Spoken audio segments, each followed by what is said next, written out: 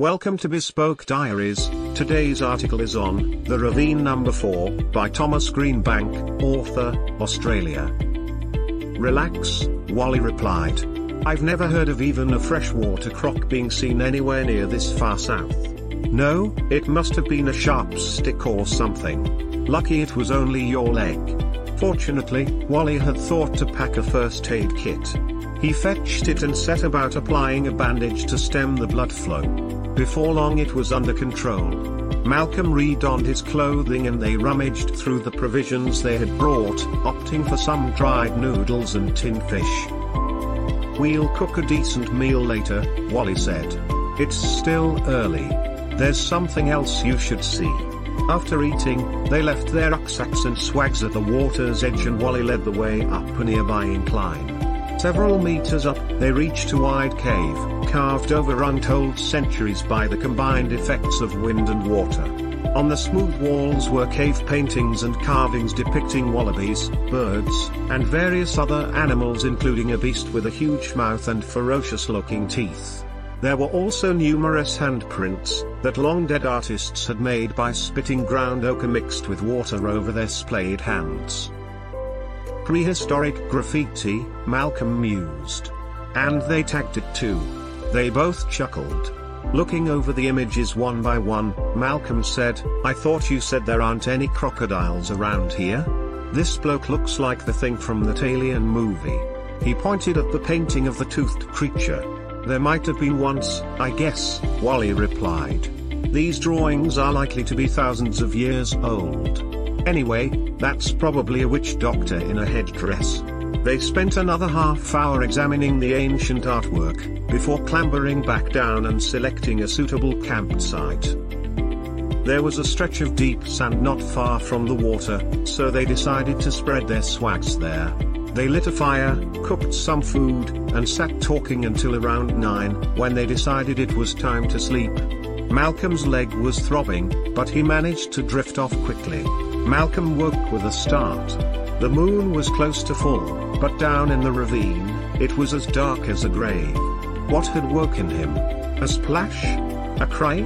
It could easily have been either, or any other sound, for that matter. Something had woken him though, that much was beyond doubt. The throbbing ache in his leg had increased as the night wore on. He'd slept soundly at first, but the burning pain had permeated his dreams until his sleep consisted of fitful naps interspersed with periods of hallucinatory wakefulness. He had been drifting off again when he heard it. Wally? Are you awake?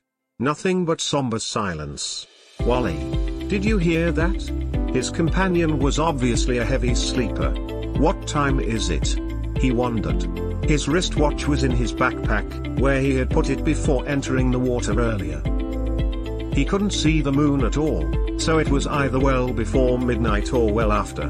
What little light there was seemed to be reflecting off the eastern wall of the chasm and dancing across the water, so he decided it was somewhere between 2 and 5 a.m. Any later, the sky would be starting to lighten. He lay listening for several minutes before eventually drifting back to sleep.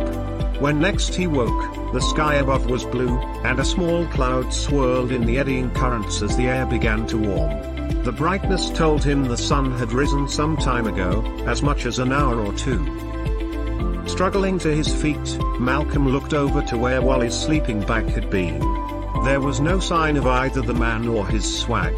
Shaking his head in an attempt to clear the fog, he realized the headache was back with a vengeance, in fact. He made to walk towards the water, but his injured leg gave way. The throbbing pain was almost unbearable now. He rose to his feet again and made his way unsteadily to the water's edge, his thirst a raging fire.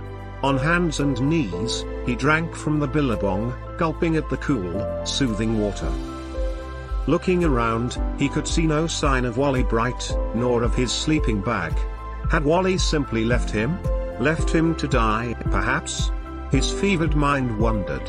No answers were forthcoming, and his head still swam, so Malcolm staggered back to his sleeping bag and collapsed onto it, quickly falling asleep again. When next he woke, the sun was burning into his eyes like a firebrand. It had to be close to midday, and there was still no sign of Wally Bright.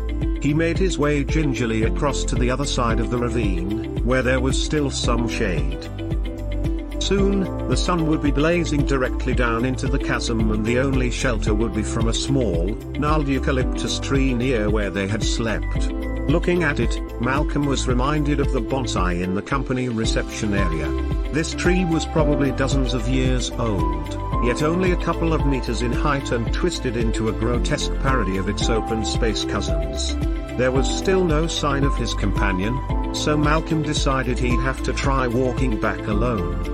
All he had to do was follow the creek. Follow it back to where the Land Cruiser was waiting, if Wally hadn't driven it away, that was. He struggled to remember whether they had left the keys on top of the front wheel, as was the usual custom. Wally had driven, so he might have brought them with him. If so, where were they? Wally's backpack, along with his own, was still where it had been dropped, next to a huge, rounded boulder. If Wally had left on foot, as Malcolm now supposed he had, surely he would have taken that, also? The fever from his now obviously infected leg was starting to play tricks with his mind, vitiating even his most rational thoughts to where he was unsure if they were truly his own. He sat for some time, trying to muster strength and sanity, as the sun edged across the sky and his small patch of shade grew smaller and smaller. He was beginning to perspire profusely, but couldn't be certain if it was from his own internal fire or from the sun that was now beating mercilessly down into the open wound of the gorge. That was when he saw the sleeping bag. Thank you for your time. Don't forget to like, subscribe and share. Do leave your thoughts in the comments section below. For similar type of article, please reach us at contact@thebespokediaries.com, or you can visit our website www.thebespokediaries.com.